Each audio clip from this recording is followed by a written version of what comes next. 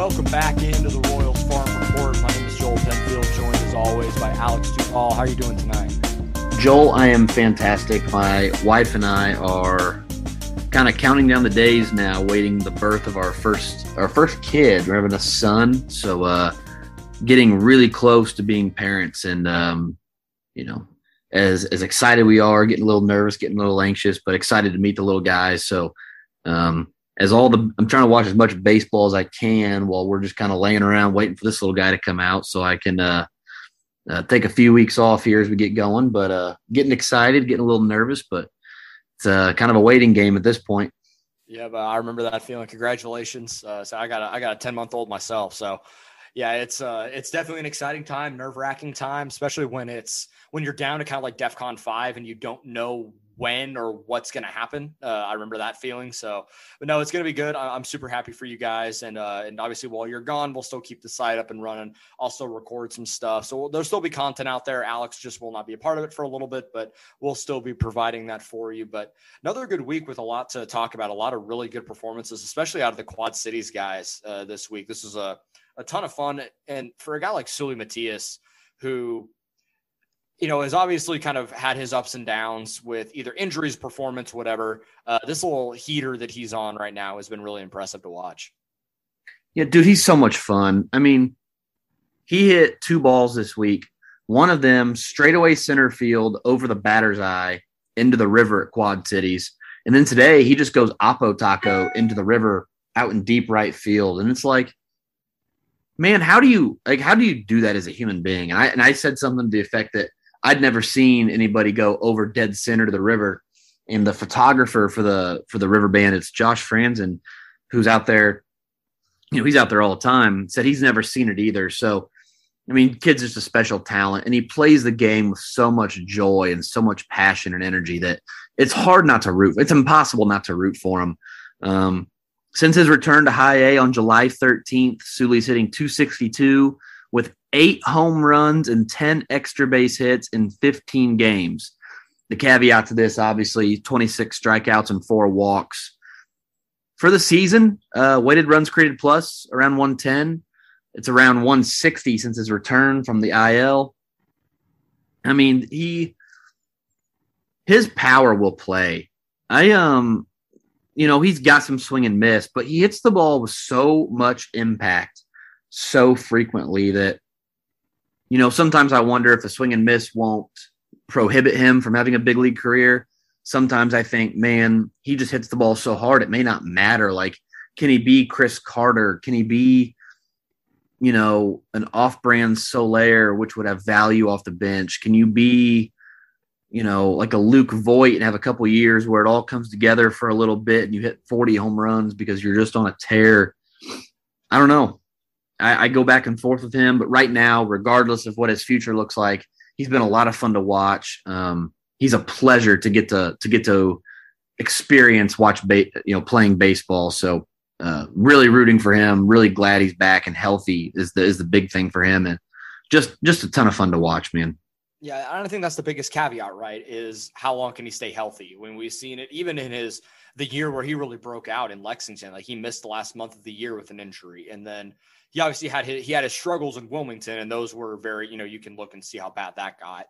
But then he's injured about in, the middle of June. He's out for the rest of the year. And then he plays a few games in Quad Cities, and then he's hurt again and is finally coming back to form. But who knows how long that's going to be until maybe he's back on the shelf. I hope that's not the story of his career, but at the same time, the best kind of ability is availability. And I hope that we can continue to see that moving forward. But frankly, I'm just not going to bank on it because there's a trend here of nagging injuries and little things. So I hope that those have subsided and he goes on a heater the rest of the year. And, we have some expectation maybe for what he can be, maybe in AA next year, but it's definitely going to be interesting to follow. And I'm glad to see him doing well. I wish no ill will on the kid at all because the power is prodigious. It's insane what he can do when he makes contact and elevates the ball. But, we'll see. He is definitely going to be an interesting case over the next season or two of how healthy can he stay and how often is he able to make contact to make up for the amount of strikeouts. Yep, I agree. His teammate, Michael Massey, since July 9th, Massey's week was pretty good, but since July 9th, he's batting .333. He is slugging .744, so that's a ISO of over. It's like 411. I mean, that is just ridiculous. OPS 1.113, 17 extra base hits in 18 games. He's got 17 extra base hits and just 12 strikeouts in his last 18 games. Still not walking a ton, but when you're hitting the ball like that, it's probably a good thing you're not walking. Weighted runs created plus up around 200. He just had an average week for him, but I just wanted to mention him because over the last couple of weeks, Michael Massey has been on an absolute tear. Wouldn't be surprised to see him in Double-A sometime soon. But a guy who did have a big week, Nick Lofton. Nick Lofton today, we're recording this on Sunday. Nick Lofton just hit a walk-off home run to complete the cycle for Quad Cities. He goes 5 for 6 with a single, a pair of doubles, a triple, and a walk-off home run. He is now in the middle of a 15-game hit streak. So since July 14th, he's got a 15-game hit streak. He's hitting .338 in that time with 11 extra base hits and only 8 strikeouts to 4 walks. A weighted runs created plus over 120. His weighted runs created plus for the season is now right around 105. So Nick Lofton, first-round pick last year, I know he got off to a slower start and really didn't really heat up until like June. So he got off to an extended slow start of sorts. But I really felt like the contact suggested he should be doing better. I felt like he was not getting unlucky, just not optimizing the way he was approaching his at-bats, not lifting the ball very often. He was never striking out at all, really. He hasn't struck out much all year. Hasn't walked a lot either, but he's playing really good defense. He's played shortstop, second base, and third base for Quad Cities all here recently. I don't know that I expect him to get at bats at Double-A this year, but I think it would be beneficial to all parties if he got to see some Double-A pitching this year, even if it was just for the last month or so. Let him get that experience so that way when he starts next year, he'll be 23 years old, starting at Double-A. You're knocking down the door of the big leagues as a 24-year-old in 2023. So he's a guy that when we talk about Bobby Witt Jr., Nick Prado, MJ Melendez, Kyle Isbell, Nick Lofton needs to be included in that conversation because when you talk about the next wave of hitters and the next wave of guys creating value for the big league club, his name is going to be in those conversations for the front office. His name's going to be in those conversations amongst the players and pretty soon amongst, I think, the general population because Nick Lofton's a really good player and he had a really, really good week down there in High A. Yeah, it's nice to see it all come together for him. I mean, the kid's really talented, and like you said, the results maybe didn't necessarily meet up with the process, if you know what I'm saying. Like you said, he was hitting the ball well. Like some of the batted ball data came back and like, maybe he's getting a little unlucky. Like, what's going on here? Seems like everything's starting to even out a little bit, and some of those balls are starting to reach the gap or get over the fence like they did tonight in the 9th inning for him. It's nice to see him hit for a little more power. I think that's hopefully coming for him here soon. And I know I love guys like Nick Lofton. Like we talked, you said it in the past, and I kind of agree with you. Like the Whit Merrifield comp initially, I didn't know how I feel about it. He's kind of a Whit Merrifield type guy. I don't know if he's a 2-time All-Star like Whit Merrifield, but I don't know if that's a ceiling that, he can reach, but a guy that you can put anywhere on the diamond, you can put him at the top of the order. He's going to get at least a couple of knocks and a bag or something like that and play solid defense. And I love guys like that because those are the types that like really have to grind to get to the big leagues. Even though the talent is obviously really good for Nick Lofton, it's a very throwback style of baseball that it just isn't seen a lot nowadays, with just the way the game is trending. So for a guy like Nick Lofton to have the success he's having right now, and a guy that I think has a big league profile as a super utility type or, utility infielder type off the bench for the big league clubs moving forward, it's really nice to see. Yeah, he plays like offensively. He's nothing like Ben Zobrist, but I think he'll be so good in so many places on defense with also really good offensive output that I think in terms of value and in terms of like a spot on the roster, I really think he'll be comparable to Ben Zobrist. Again, not the same amount of value, but in terms of where his value comes from and how he accrues value for a baseball team, I think he'll go about it very similar as Zobrist. Again, I don't expect Lofton to, post 6 and 7 WAR seasons because he's not that good. I'm just saying in terms of how he gets to that value, very Zobrist-ish. Last guy in Quad Cities, again, they had a hell of a week. Anthony Veniciano, career high, 10 strikeouts, only 2 walks and 6 scoreless innings. Veniciano's a guy that I think for a fact has big league stuff. Now, I think that stuff's going to play in the bullpen because I don't think his command is all that great. The control is fine. I think he controls the ball well enough. And by the way, when we talk about control over command, I don't think he'll walk a ton of guys in the big leagues. Jake Brentz today had no clue where some of his stuff was going. And it was very clear. Even the home plate umpire, I think, got skittish. That is no control. Control is something Veniciano does. I don't think he's going to walk a ton of dudes at the big league level.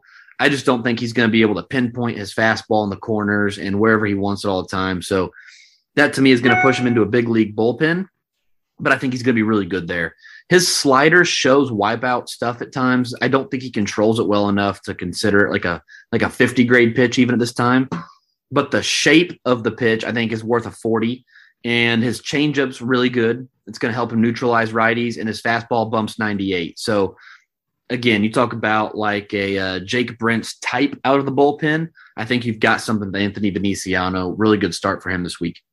Yeah, for sure. To see him, I agree with you. I think he's probably a reliever long-term, but that's a really good reliever. And that's nothing to sneeze at. And when we talk about, guys that start at the big league level or, that are starting in the minors and moving to the bullpen, it's not a bad thing. At the end of the day, the dudes are going to be getting big league money and they're going to be pitching in the big leagues. It's just a matter of where is the best role for them to help the big league club succeed. And for a guy like Veniciano, it's a perfect spot. And when you have a lefty that pumps into the mid to upper 90s with a decent breaking ball, you give 2 pitches like that, especially when you can run it up to 97, 98 like he can at times. That's going to play. As our friend Alec Lewis would say, that'll play, and it will. When you can throw to the upper 90s as a lefty like that, doesn't just control it enough to be around the strike zone, you're going to get swing and miss and you're going to get outs. And he's a guy that absolutely can do that at the big league level. Yep. Moving down to low A really quick. Our guy Cale Emshoff just hit his 7th home run of the season. It's funny. Right before we started recording, we decided we'd skip low A for a minute and come back just in case Emshoff did anything in his final at bat, and he did. He hit a ball clear out of the stadium down there in Charleston. Just talk about prodigious power. He ain't got Sully Matias type of pop, but when he gets a hold of one on his pull side, holy smokes, that dude can absolutely punish baseballs. So since July 22nd, Emshoff's played in 8 games. He has 5 extra base hits and only 7 Ks in those 8 games.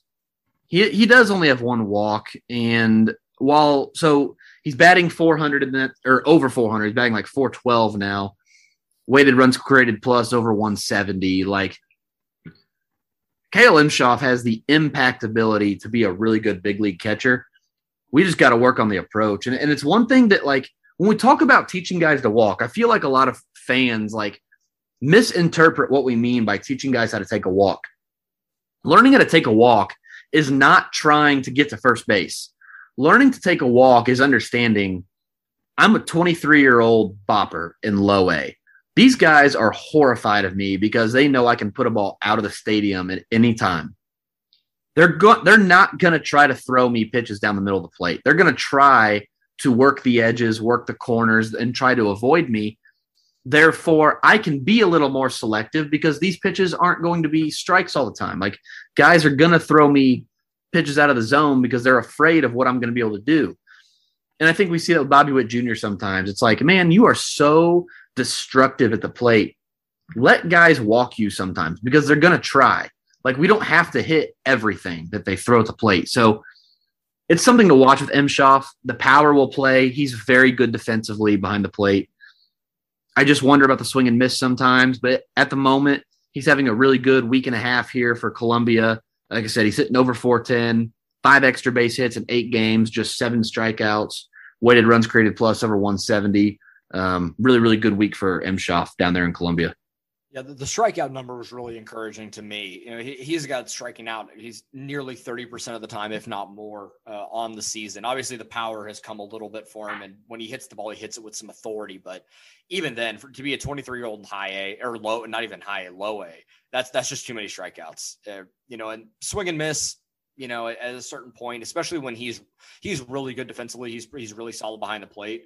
You take some of those swing and miss like you do with like a Mike Zunino, or pick your catcher that's, hits a $180, but, can go bridge on you at any time and is solid behind the plate. Like it just kind of comes with the territory. Like I'm cool with whatever you give me offensively if you're that good behind the plate. So, I'm curious to see him move up and see what he does and see how he does. Cause I think he does have a big league profile as like a third catcher or even a backup, in certain spots. So he'll be an interesting guy to follow moving forward. I'm still pretty high on him compared to, I think some other people, but to see the strikeout numbers come down a little bit this week is really impressive. And I just saw the video of the home run. Yeah, he pissed on that ball. Like it was when he gets one, and even his power the opposite way is impressive too. Like it doesn't even seem like it doesn't take much for him to get to his power there. He's kind of flips his hands and the ball just flies. So if he can work on that swing and miss and be a little more selective, then we're going to be cooking with fire here with him.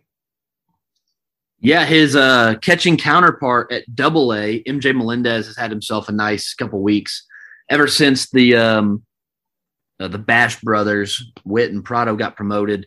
MJ Melendez, since July 20th, he's hitting .333 with 6 home runs and 10 extra base hits in 12 games. Only 11 strikeouts in those 12 games. What's maybe more impressive, 9 walks. Melendez was walking a fair bit. Like it wasn't like he wasn't walking like Emshoff, but he wasn't walking a ton either. 9 walks in 12 games is a pretty good number for him. Weighted runs created plus well over 200. I think what's nice for him is that he lost. Well, I say that. He was protecting Prado. I forgot about that. So MJ Melendez goes from hitting 4th, where he's backing up Witt and Prado in the lineup, to now he has Vinny Pasquantino hitting behind him. And I think he's getting, more pitches to hit for impact, but also like you don't lose any punch if you're the Naturals, in terms of getting Pasquantino in there. So good for Melendez. I do think we're seeing a situation where potentially he could get promoted by the time you guys are listening to this. I don't know that for sure. I really don't. I'm just speculating based on like travel. So Northwest Arkansas is at home right now. Omaha's on the road, but they're coming back. So it would make sense for him to be able to go from Northwest Arkansas, drive straight up to Omaha and join the team. I don't think that actually happens, but it could. I think it's like, there's an opportunity there is what I'm saying. So we'll see. I'm not entirely sure if that's going to be a thing or not anytime soon, because like I said, they've got to create an opportunity for him. I don't know where the opportunity comes from. The travel schedules line up. They won't line up again for a while. We'll see. Speaking of Omaha, Kyle Isbell on a freaking tear for the last month. Since June 29th, Kyle Isbell is hitting .289 with a .404 on base, a .500 slug, a .904 OPS, a .211 ISO, a .139 weighted runs created plus, and 18 walks to just 19 strikeouts in over a month. I forgot to see how many games that is. Maybe I still have it pulled up. No, I don't. Hang on just a second, because he's got, like I said, over a month now, and Kyle Isbell's only struck out 19 times. So since June 29th, Kyle Isbell has played. He didn't play today. He got pulled from the lineup yesterday, so I'm hoping he's okay. I guess we'll let you know if we hear anything about Kyle Isbell potentially being injured or not injured. Since June 29th, beginning of that series, Kyle Isbell has played in 26 games, struck out just 19 times. So really good to see him starting to have some success. Got off to a slow start in Omaha. Slow start no more. He is absolutely bopping balls there for the AAA lineup. Good to see, because I know fans were like clamoring for Edward Olivares, and rightfully so. Olivares had a great year in Omaha. Comes up today, hits a home run into the second deck in Toronto. Don't understand why that kid wouldn't get a chance. Glad to see him getting it. But Kyle Isbell's coming with him soon. And I think when Kyle Isbell makes his return to the big league lineup, fans are going to remember why he's a top 10 prospect in this. He's a unanimous top 10 prospect in this system. Yeah, and to go back to Melendez really quick, this week he took the lead for all of minor league baseball in home runs with now 25. And I don't want people to lose sight of that because, again, when you look at how bad 2019 was to where we are now, we talked about Prado, we talked about Melendez ad nauseum, but it's still incredible. It's still amazing what he is doing, and to still do it with this amount of consistency, not having Bobby Witt Jr. or Nick Prado in that lineup with him to protect him at all, he's still mashing the ball. And obviously Vinny has come up and done a great job, mashed a 430-foot bomb the other night. I had to get my Vinny thing in here because he's our guy. But MJ has been nothing short of amazing, and I hope he gets promoted here soon because he has clearly earned it at this point. If he hadn't earned it a couple weeks ago, he sure as hell has now. For sure. I didn't mean to cut you off there before you got a chance to mention that. As I rolled right into Kyle Isbell. Last guy we're going to talk about, Dylan Coleman. Dylan Coleman has made one of the craziest fastball velocity jumps I've ever seen. He goes from sitting 92, 93, touching 95 to sitting 98 and touching 101. His slider development has been outstanding to watch this year. His last few outings, 6 innings pitched, 13 strikeouts, 5 walks, 2 runs. Absolutely phenomenal. He has now struck out 6 of the last 7 batters he's faced. He's going to be in a big league bullpen in September, and I cannot wait. I cannot wait to see how his fastball plays against these big league hitters because he is blowing away minor league hitters. Really excited for him. Really happy because Dylan Coleman, we're trying to get him on the podcast. His schedule is not lined up, and that's mostly our fault for not being able to work around him just yet. But we're trying to get Dylan Coleman on the show. So hopefully we can schedule it so we can, accommodate Dylan's schedule here soon. Anyway, the work he's put in, he had a minor injury in San Diego that he tried to pitch through. It wrecked some of his mechanics and some of the way he went about his business. And then he never could get back to those mechanics. And he has had to put in a ton of work to get back to what makes him a good pitcher. And now we're seeing him reap the benefits of all that work. Really happy for Dylan Coleman. We are going to see, I would almost bet you $100 we'll see him in the big leagues in September. I am really, really sure of that. And there's no reason to not have him in the big league bullpen at a certain point. Like with that kind of stuff, with a wipeout breaking ball, you're throwing in the upper 90s, you're just striking out the world. He's been too good for AAA at this point. He was too good for AA really quickly, and then very quickly in the same fashion, too good for AAA. Call the dude up, give him some innings. Like, cool, Irvin Santana, great. Bye. Let's get Dylan Coleman in there. Something, man. Like, I need some sort of hope for the rest of the season, and give me some sort of hope for the rest of the bullpen, moving forward here. And just something for next season, because I think Dylan Coleman's going to be a huge piece in the back end for many years to come. And this could be a false equivalency, but I'm going to at least try and spark something here.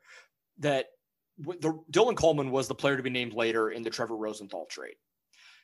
That was a great pickup by the Royals player development and by Dayton Moore to find a guy that you could bring in that fashion. That should give Royals fans some hope that when the Danny Duffy return comes back, that they're going to get a guy that they believe in and that they know is going to be able to produce for a player to be named later. They might, and the Dodgers system's loaded down with dudes that has been forever. So they're going to, even if they get a guy that's, toward the bottom of the top 30, there's a pretty good chance he's still a stud. So you need to give the Royals some credit. They're Dayton Moore and the PD and JJ Piccolo for finding a guy and identifying somebody in Dylan Coleman that they're probably going to be able to do the same thing on the Danny Duffy trade.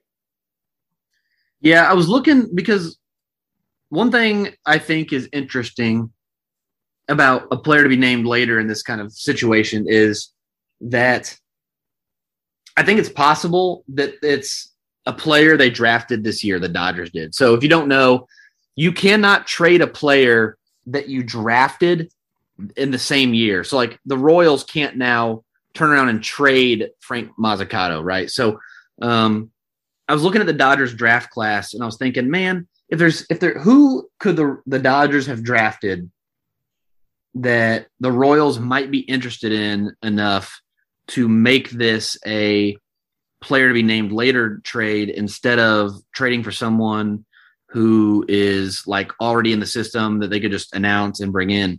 And a guy that I am really intrigued by and that I am hoping, and I'll tweet this out at some point after this podcast runs, I am really hoping that it's Ben Harris out of Georgia. Ben Harris was a draft-eligible sophomore this year, but I think that's technically he was a junior, so he had a redshirt year, plus the COVID year. God knows what he is to the NCAA. But anyway, it's his third year. He's 21-year-old out of Georgia, the University of Georgia. He is purely a reliever, but this year for Georgia, pitching in the SEC, he made how many appearances? He made 20 appearances. He threw 38 innings and struck out 66 batters, ERA of 2.3, strikeouts per 9 of 15.36.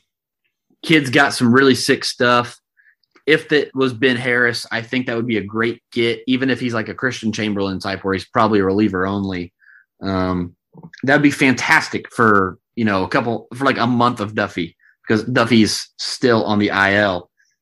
I also want to go back to, we had Grant Gambrell in our top 50 preseason, in our top 45 even. Grant Gambrell, really good fastball curveball combo. Grant Gambrell was one of the players to be named later in the Andrew Benintendi trade. Just because it's a player to be named later doesn't inherently imply that they're bad. Like, let's say the Dodgers offered up, before they traded Josiah Gray and Keibert Ruiz, let's say they offered you both of them. They said you could have either Josiah Gray or Keibert Ruiz, one of our top two prospects for Duffy. And the Royals said, can we think about it? And they're like, sure, yeah, take a couple months. Think about it. We don't care. And one of those guys wound up being the player to be named later. Like, just because the Royals get a couple months to scout the player to be named later does not imply that the player to be named later is bad. Like, I don't understand why fans see the PT, BNL and go, oh, we didn't even get anything for him. It's like, well, yeah, it's like, but it's like, if I give you $5 now and $5 tomorrow, you're still getting $5. It's just, you're going to wait on it a little bit. So I don't know, man. It's just, people need to relax a little bit. Like you said, the scouting staff has done a great job. They'll probably go get somebody who's going to be a great addition to the system, but you're trading it for a month of Duffy. Like, you shouldn't have expected a ton in return in the first place. Yeah, exactly. If Duffy wasn't on the IL and was still pitching, I don't think it's a player to be named later situation. And also I think the fact that the Royals also sent money to the Dodgers to help offset some of Duffy's contract is going to sweeten the pot a little bit on that, the pool of players that the Royals had to choose from. If they didn't do that, then it would be a little like, okay, I think anything you got for Danny Duffy at this point is perfectly fine with me. I'm not incredibly concerned about it. I'm happy for Danny. It sucks to watch him not pitch for the Royals, but for a dude from Southern California to go and be, and have an opportunity to pitch in October for a team that's contending for a World Series, like, go shove. And then if the opportunity presents itself for him to come back to Kansas City, which I think is a real possibility, I'm all for it. But I hope that Danny Duffy gets healthy and has the opportunity to pitch in October and just shove out of that Dodgers bullpen. Well, and even like as a Royals fan, like, I know we get, we're a little suspect of ownership, and as you should be. But let's say that the Royals didn't send any money, because they still owe them over $5 million this year. They get back a low A arm and $5 million. Like, as long as we think that's going into the payroll next year, like, okay, like, I don't care. Yeah. Go eat the money. Anyway, one guy that we did get, one name that we know the Royals acquired is they got Casey Kalich, a right-handed reliever from the Atlanta Braves organization for Jorge Soler. He made his debut today for Quad Cities. He struck out one batter, walked a couple, gave up a run in one inning. He is the kind of lottery ticket that you look for when you're trading a bad baseball player. So, big fastball, his breaking ball has really, really good flashes of potential. It's just not very consistent. 23-year-old reliever in high A. So as many arms as you can add to the system. If he turns into the next Dylan Coleman, we're going to look back at this and go, holy crap, the Royals stole another one from somebody. But assuming he doesn't and just goes on to be a quality asset in a bullpen, okay. The Royals think he's got a legitimate shot to reach the big leagues. It's good enough for me. Any kind of big league value you could get for the last 2 months of Jorge Soler this year was a win. So it sucks that Soler couldn't have had a really good year and, gone out there and got him a top 10 arm in somebody's system. But you'll take a guy like Kalich with a big fastball and a breaking ball that flashes plus at times, and, we'll go from there. Yeah, you said it. The fact the Royals were able to get anything of any sort of value for how awful Jorge Soler was really until the last week or so is a miracle in and of itself. And so anybody they were able to get, perfectly fine with it. It's an addition to the system. It's a guy that the Royals obviously feel decent about. And so you go from there. And of course, Jorge Soler goes out, makes his debut with the Braves on Saturday night, goes 3 for 4 and makes a leaping play in right field. So, because of course he does, right? Yeah. Happy for Jorge, by the way, who by all accounts is a great dude. So I'm happy for him and Duffy to get to go have an opportunity to chase down a playoff run. So I know the Dodgers are obviously going to make the playoffs. And one thing with Duffy that I think is underrated is that he only got to pitch 10 innings total across 2 playoff stints for the Royals. I think part of this is Dayton Moore hopefully convincing Duffy, like, dude, it sucks that you were hurt and had all these other, things going on. Go play some playoff baseball. Go pitch in the playoffs for the Dodgers. Like, you didn't get to have that experience for us. Go chase it, Go home, enjoy some winning. And then for Soler, like, go be a part of something that's bigger than what we're going to do. The Braves may or may not make the playoffs at this point, but go try. Go be on a competitive team. Both of them great human beings. I mean, just really happy that they're going to have that opportunity. So, yeah, that's, not a whole lot of action for the Royals at the trade deadline.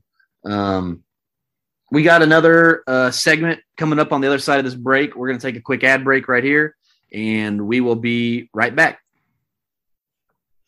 Alex and I are now joined by MJ Melendez, your current minor league leader in home runs across all levels. We recently had him number 2 in our prospect rankings, and he's a new member, I believe, the Baseball America Top 100. So hit a Top 100 list here. MJ, how's it going, man? Thanks for joining us. Hey, guys. Thank you for having me. I'm doing great. I'm having a blast playing the game I love, and glad to be on this podcast with you guys. We appreciate you joining us, man. MJ, when the Royals drafted you in 2017, I spoke with your father. He came on and did a little interview with us, and it was pretty easy to see, for me anyway. It was pretty easy to see why the Royals fell in love with you and your family. I mean, I think it speaks to the culture they try to build of drafting and developing good people as well as good baseball players. Your dad was your coach growing up. I know he coaches for FIU as well, but he coached you growing up some. Is that correct? Yes, sir. 100% correct. So, I mean, talk about like some of like the baseball, like growing up and the way that you learned to play the game. I mean, having a dad who coaches college baseball is pretty handy. Oh, 100%. Being able to grow up around the game and, of course, be around my dad and him teach me all the ins and outs of baseball. Of course, the physical side of it, but the mental side of it was just a huge advantage for me growing up. I feel like it really helped me learning the game, being a catcher, being a leader, learning how to call pitches. There was a lot that kind of went into it, and being around his players as well. It was I was able to go to the practices at a young age and practice and just be around the guys and kind of learn really what made them good ball players and how to eventually be at the same level, if not better, and just kind of start that maturing process a little bit earlier. Speaking of coaches and people you can look up to that you've been around, last offseason, or maybe it was 2 off seasons ago, I can't remember now, you did a little workout with Salvador Perez down there in Florida. One thing I noticed with you, MJ, is we've talked about it before, but I've always been impressed with you defensively. The way that you're able to move behind the plate, your arm obviously has been a real weapon for you. But this year I noticed, and I went and looked. So it looked to me like the way that you receive pitches, maybe not like drastically has altered, but just looked really refined. Like it looks to me like it's something you've clearly been working on. And I went over to Baseball Prospectus, and they've got you as a well above average framer now in there. And I'm not a huge fan of framing analytics, but it just kind of seemed to back the point that it's something you've been working at. How do you take the idea of framing a pitch? Because like the whole idea of framing is taking a pitch that is not a strike and tricking the umpire into thinking that it is a strike. So what kind of work have you done? Again, I know you're working out with Salvi and putting in all kinds of other work, but how does as a craft, like how much work does that take? Of course. No, it definitely is something that takes a lot of work. It's something that I definitely now am priding myself in. And of course, growing up, I always wanted to be a great receiver. And I think it was just kind of working more and more. Obviously, I'm catching better arms each and every year.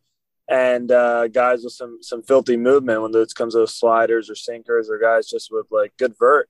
And I know that it's important for me because I want the pitchers to have full confidence in me behind the plate and know that I'll be able to get those borderline pitches. Obviously, the less that they have to throw it over the middle of the plate, the better. So if I know I can gain an inch or two off the corner, at the bottom of the plate, wherever it is, I want to be the best at that and make sure that I'm helping them out. How awesome is it to be a part of an organization where every day you are playing for the same affiliate that the best catcher in baseball also plays for? Oh, it's a huge honor. It's something I don't take lightly, and I'm a competitor, and I know Salvador is a competitor as well. So it's pretty great. I know that at the end of the day, hopefully we get to play together and just have some healthy competition. I feel like that's the best way to just be winners, to create that winning culture. And obviously I know in 2014, 2015, that was a big presence. There was a lot of guys that were kind of just competing against each other in the best way possible. And that's something that I feel like the organization does a very good job of, and something that I really enjoy.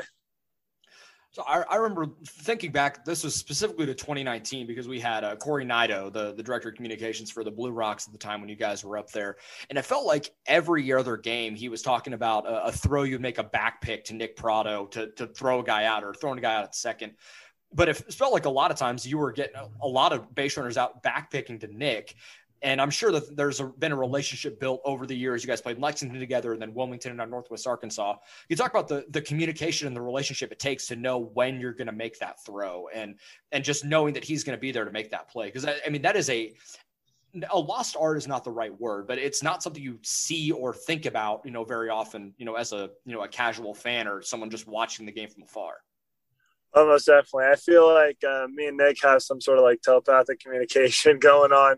But I mean, it's just something that since I feel like honestly from day one, from our first days in Arizona back in 2017, that we've just kind of been able to build that and honestly just improve on it each and every year. I think going into this season, a lot of the teams knew, and I just noticed and I talked to Nick about it, and with our coaching staff, of course, I was just like, man, these guys are not really getting very big leads, and you could really tell. And I'm like, all right, well, I guess it's just kind of something that we'll have to hold on to, and then situations that we need it or we see that that back pick is available, and then we can utilize it. But it's something that is a very big part of my game, and it's great to have built that relationship and connection that we're always on the same page. And I'm sure a lot of that connection was built as well, being part of two championship teams early on in your professional career, winning the South Atlantic League in 18 with Lexington and then winning the Carolina League in 19. Is that something that you and other guys that were part of those clubs, as you continue to move up in the organization, still think about? Or is it one of those that, like, it was great in the moment, but there's obviously more aspirations moving forward? We're always thinking about it. That's the number one goal is to win championships. And of course we got to be where our feet are. And in that point in time, we were in low A and in high A, and that's something that was important for us. It was our goal. Our goals, obviously, we want to have personal goals, but I feel like the main objective of that season was to go out and win a championship, and we were able to obtain those two goals those years. And it's something that we want to do each and every year. So it's not just something that, it was good in the moment and you kind of move on from it. It's something that we used to build off of. And, of course, the ultimate goal is to win a World Series in the big leagues. And I have full confidence that we will be able to do that. And we have a great group of guys coming up. But just to be able to do that in the minor leagues, not once but 2 years in a row, is something very special. Speaking of chasing a playoff run, you guys are kind of in the middle of a playoff hunt yourselves right now at Double-A. You got reinforcement now that Jimmy Govern's gone again, but you got a reinforcement up when Nick and Bobby went to Omaha and Vinny Pasquantino. Joel and I were talking earlier about how early on in the season you were the protector. You were batting cleanup behind Prado, behind Witt, kind of acting as their, the pitch selection guard where guys were going to have to throw them pitches to hit because if they didn't and they walked them and now they got to face you, that's not very good strategy. So now that you're hitting third with Vinny hitting behind you, what's it kind of like to be in the driver's seat with guys protecting you in the lineup? How much easier does that make your job? It definitely changes the game a lot. I really enjoy it. I love having Vinny hit behind me because I know, like you said, I'm going to get those pitches hit because if they pitch around me, he can do some damage, and he's been doing a phenomenal job so far. And the only thing I don't really like is having to be on first base and be scared of 100-mile-an-hour plus ball coming right at my face. I've had a few scares in like the short 2 weeks that he's been here. It's been like, man, 105, 110 coming right at my face, so I got to get out of the way of it. But it's been really fun. He's super fun to watch, and he's a great hitter. Regardless of where you've been in the lineup all year, Joel mentioned leading minor league baseball in home runs. Your strikeout rate, man, is down like 10% from the first couple of years in professional baseball and, damn near 20% from 2019. It has been, and we talked to Nick about this as well. We talk about it amongst ourselves all the time. It has truly been a pleasure to watch you guys, all of the work you've put in, pay off in such a big way to get to the success you're having right now. I can't even begin to describe, like, A, just being proud of you guys, but B, being happy for you to see it all come to light. It looks to me like your ability to get barrels to pitches this year is so exponentially ahead of where it was in 2019 that some of the same pitches that you were swinging at, instead of swinging and missing, are now being driven over the fence. You yanked a ball the other day that was just off the plate outside and hit it 350 feet to right field. What kind of work went into, correcting some of the issues that you were having to get back to the kind of success you were having before that season in Wilmington? There was definitely a lot of work put in, and I feel like time was definitely on our side. Of course, we had the off season right after 2019 to work, and we did the most that we could. And I fell into a very good place. Went into spring training and felt good. But then once COVID hit and we had a little bit more time, I was able to go back home, work on the stuff that I talked to the organization about, and be able to just improve on those things. And then, of course, 2020 rolled around and had the alternate site. And I feel like that's really where I was able to kind of put into place some of the adjustments that I was making and not really have the pressure of, I got to go out and put up stats. But I was still able to get those live game reads against phenomenal pitchers. The best guys in our organization each and every day. So it was the time, and COVID actually really helped me personally. And I assume the same thing for Nick. And it feels night and day. I can tell you personally. It does suck that I had to go through 2019 and that struggle of a season. But at the end of the day, I feel like it just helped me and Nick just build off of it, and there was some adversity that we hit, and I feel like we came even stronger from it. it's wild to think that for a guy that, has been used to playing baseball and games, so many, all year, to have a season off for everything to maybe come together. But it seems like that was the case with the alternate site, where you weren't having to worry about 4 at-bats a day and then going into the next game and trying to make adjustments in season. But what was that moment for you? I asked Nick about this as well, but what was that, like, the aha moment that you had with yourself when you could tell that you found something with your swing or something in your approach where everything just clicked and you could tell there was a noticeable difference from what was going on in 2019 to that moment? I think that, so there was, of course, we did the alternate site, and then we had a camp right afterwards in Kaufman, and it was very game-like. We had 2 separate teams. They separated us and made it as much as a game situation as they possibly could, 2 separate teams. And I think it was in that camp, I had an at-bat where I was able to take some really good pitches and lay off some really good pitches. I ended up hitting the ball in the gap really well. And I was like, man, I don't know the last time I felt that good, to be able to spit on some good pitches low in the zone and then drive a ball in the gap whenever I got my pitch and just really hunt my zone.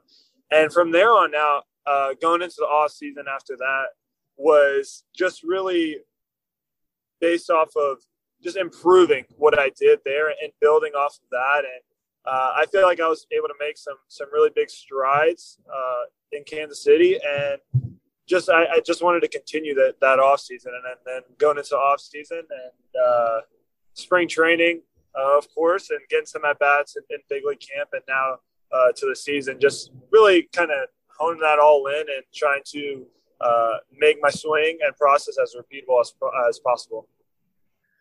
It's interesting you mentioned the camp after the alternate site. So, like, I think for the average Royals fan, because there wasn't a minor league season, the different thing was going to the alternate site instead of having a season, where I think every year there's camp after the season, right? You have instructs, or you go play in the fall league, whatever that looks like for every different player. But there's always that camp of some kind, depending on the level. The alternate site's the thing that gets the most focus, but you are now the second player. I mean, Nick said the same thing, that the alternate site was good. It was good work. It was good progress. But it was the fall camp, the instructs you had after that alternate site. Walk us through that camp. I mean, who was running it? So we had Drew Saylor on the podcast when he first got hired by Kansas City from the Dodgers organization. And it was pretty clear talking to Drew for, we have on 30 minutes, that things were going to be a little bit different, that it made me optimistic that you guys were going to be in good hands, because Drew was a really good interview and just sounded like a really good dude, even more than the baseball sense. But so I guess, who was running that fall camp you guys went to, and what kind of things specifically did you like get into? So like I said, you don't have to give us any state secrets, but like, what were you guys working on specifically that made that click? Because you and Nick have both now said that fall camp you went to was like the game changer for the improvement you've made since 2019. Definitely. So I think that really going into it, communication for me is a really big thing, and being able to trust who I'm talking to when it comes to my swing or my process or whatever it is when it comes to baseball. And when I was there at that camp talking with Drew, Zumwalt, and Tozar, and Keone, there was some moments where I was like, man, I don't know, like I'm not feeling this, or something in my process didn't feel right, and I was like, I kind of want to experiment with this. And I would throw some things at them, and they were able to throw some things back to like, hey, maybe, try that, but don't really go too far with this or whatnot. So for example, there was a point where I was like, man, I feel like I'm not staying through the balls. I need to like hit the ball the opposite way more. And they're like, no, well, we know that's your strength, but they wanted to like make me uncomfortable to make me better. So we worked a little bit more on getting the bat head out and being able to pull the ball. And in turn, it made me a better pull hitter, and then still be able to have that same impact on the opposite side of the field. And it was just stuff like that that really gave me confidence. And, of course, being able to trust those guys and then trust me with an open line of communication. And we were just able to bounce some ideas off of each other and kind of come to a result and what we felt like was a good process for me each and every day and good routines for me to work on. That's awesome. I imagine being around great coaches and other great players is beneficial, but one thing that I think is awesome that you guys got to experience is, the 2018 draft class that the Royals put together was a lot of college pitching at the top. And we've asked every hitter that we've had on so far who the toughest arm they faced in camp was, and everybody keeps saying Daniel Lynch. So I'm going to tell you can't say Daniel Lynch, but outside of Lynch, who was your favorite matchup? Like, who was the toughest matchup you had, your favorite arm to go in and battle every day? Because it seems like there's a catch-22 to facing the same pitchers all the time where, you learn what they have, but in turn, they also learn you as a hitter better than anybody else could ever scout you. Like, you face one hitter 10 times as a former pitcher. I know where your holes are. I know what you can hit really well, and I know what you can't hit really well. You may know what I have to throw, but you don't necessarily know what sequence I'm going to throw it in. And for a fact, I know which holes to exploit, and there may not be anything you can do about it. So which pitcher did you have the most fun battling against? Who gave you the biggest fits at that camp? Because I think there's an underrated learning curve that goes into facing the same arms all the time. Definitely. I'll give you two.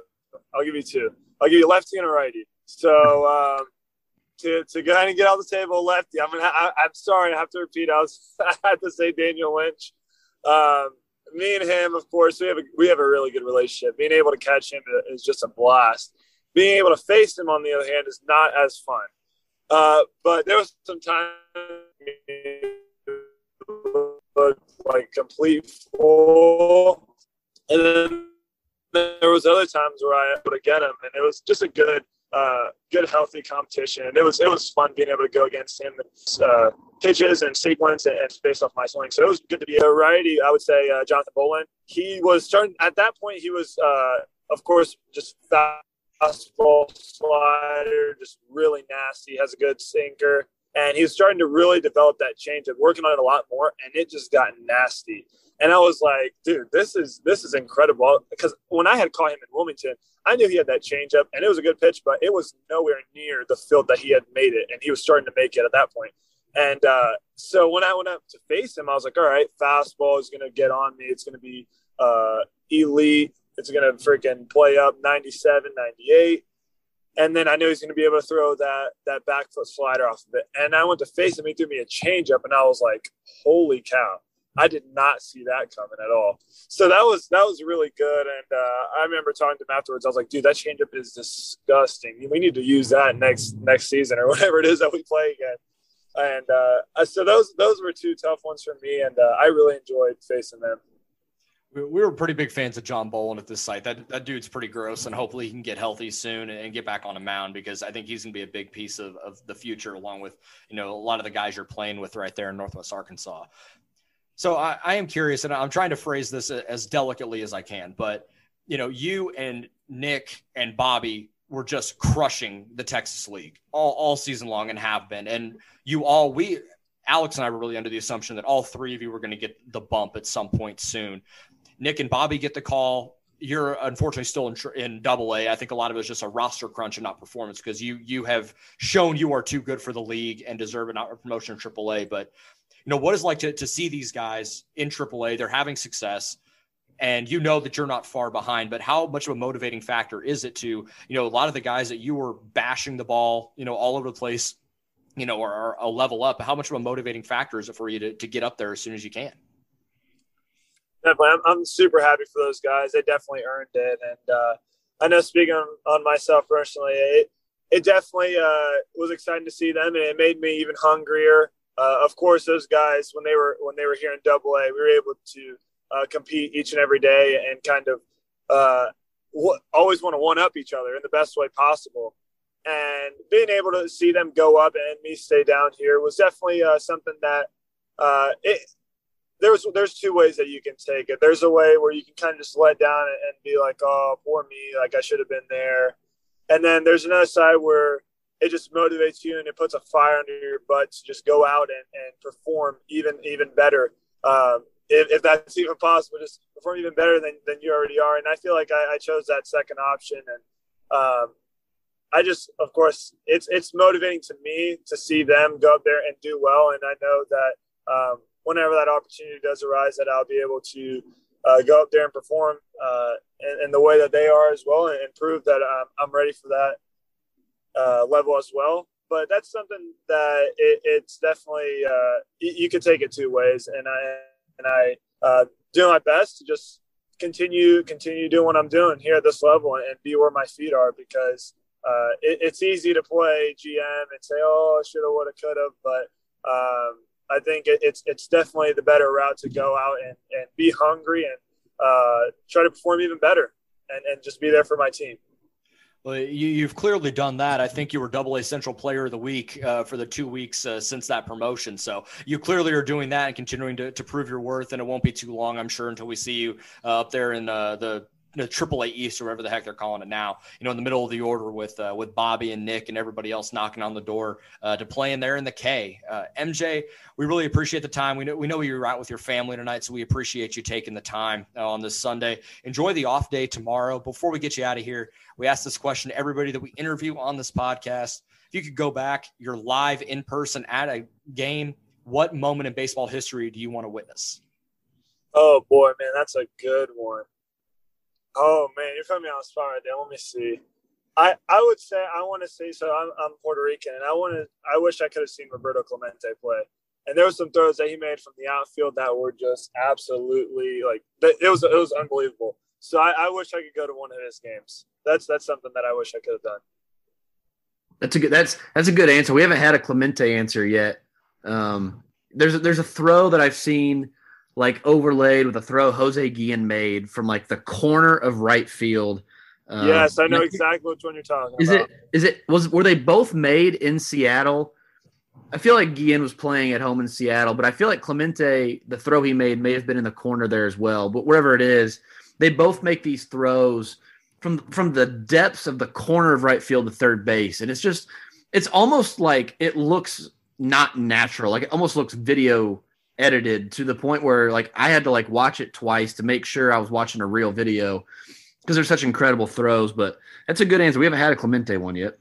And if there's anybody, and if there's anybody that I want to see have their number retired like Jackie Robinson, that I think 21 is next in line there. It absolutely should be, at least. No doubt. I agree with you. All right. Well, MJ, enjoy the rest of your evening. Enjoy the off day tomorrow, and best of luck the rest of the season. And we'd love to have you on again soon.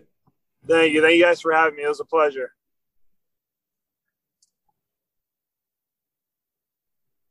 All right. Big thanks to MJ Melendez for joining us again. We have MJ ranked as our number 2 overall Royals prospect over at RoyalsFarmReport.com. You can go check out our rankings from this midseason.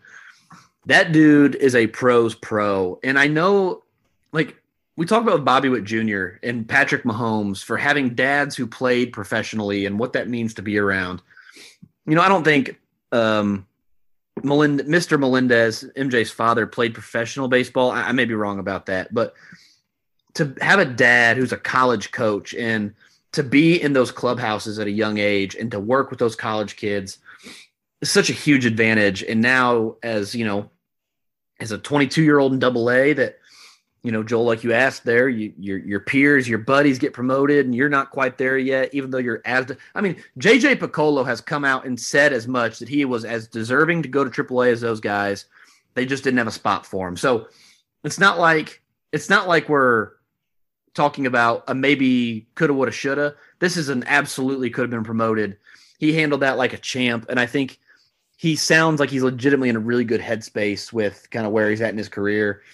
It's awesome to hear these guys talk about Drew Saylor and Alex Zumwalt and, a couple of the other special hitting assignment coaches.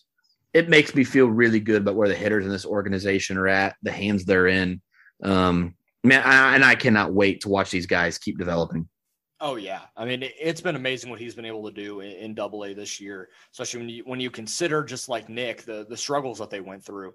That can, for a lot of guys, especially a prep kid, that, has just mashed the world since they were like 11 years old, and then get into a pro ball. And then, you're striking out 40% of your at bats, and you're hitting you're looking at the box score, hitting $158. You're like, what's going on? That can end a lot of kids' career if they're not in the right headspace. It's very clear that MJ got a good head on his shoulders. Obviously having a dad that's a college coach, I'm sure helps a lot of that, but he obviously has a good mindset beyond that. And to see the success he's having this year, it's not as surprising as I thought it was a couple of months ago, even but talking to him, you really understand that this kid's going to be special.